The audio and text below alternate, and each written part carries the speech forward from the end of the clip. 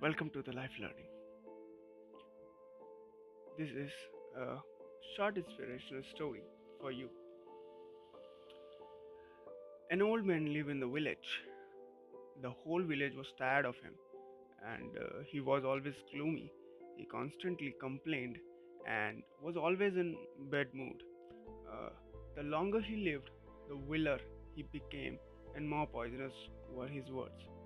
People did their best to avoid him because his misfortunes was contagious. He created the feeling of unhappiness in others. But one day, when he turned 80, an incredible thing happened.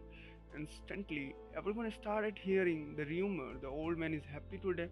He doesn't complain about anything. He smiles, and even his face is freshened up. The whole village gathered around the man and asked him, "What happened to you?" The old man replied, "Nothing special. 80 years I have been chasing happiness and it was useless. And then I decided to live without happiness and just enjoy life. And that's why I am happy now." Interesting, right? Stop chasing the happiness. This is the moral of the story. The second story is, don't assume you are going to fail.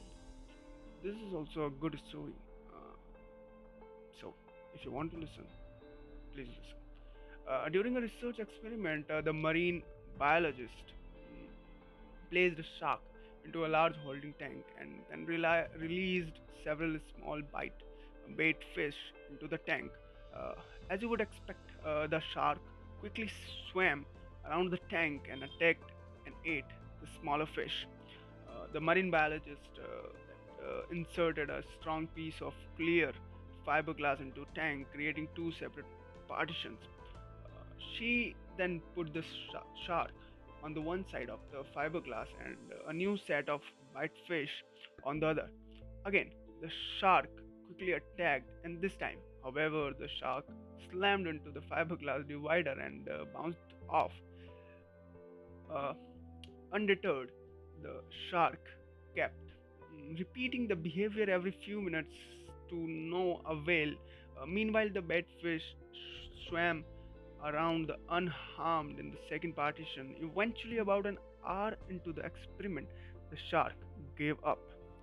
This experiment was repeated several dozen times over the next few weeks, and each time the shark got less aggressive and made fewer attempts to attack the batfish until eventually the shark got tired of hitting the fiberglass divider and simply stopped attacking altogether. The marine biologist then removed the fiberglass divider, but the shark didn't attack. Uh, Listen carefully. But the shark didn't attack, and the shark was trained to believe a barrier existed between it and the bait fish. So, so the bait fish swam whenever they wished, free from harm. So it's a barrier in our mind that we choose to fail after several attempts. So don't assume you are going to fail. Thank you very much for listening.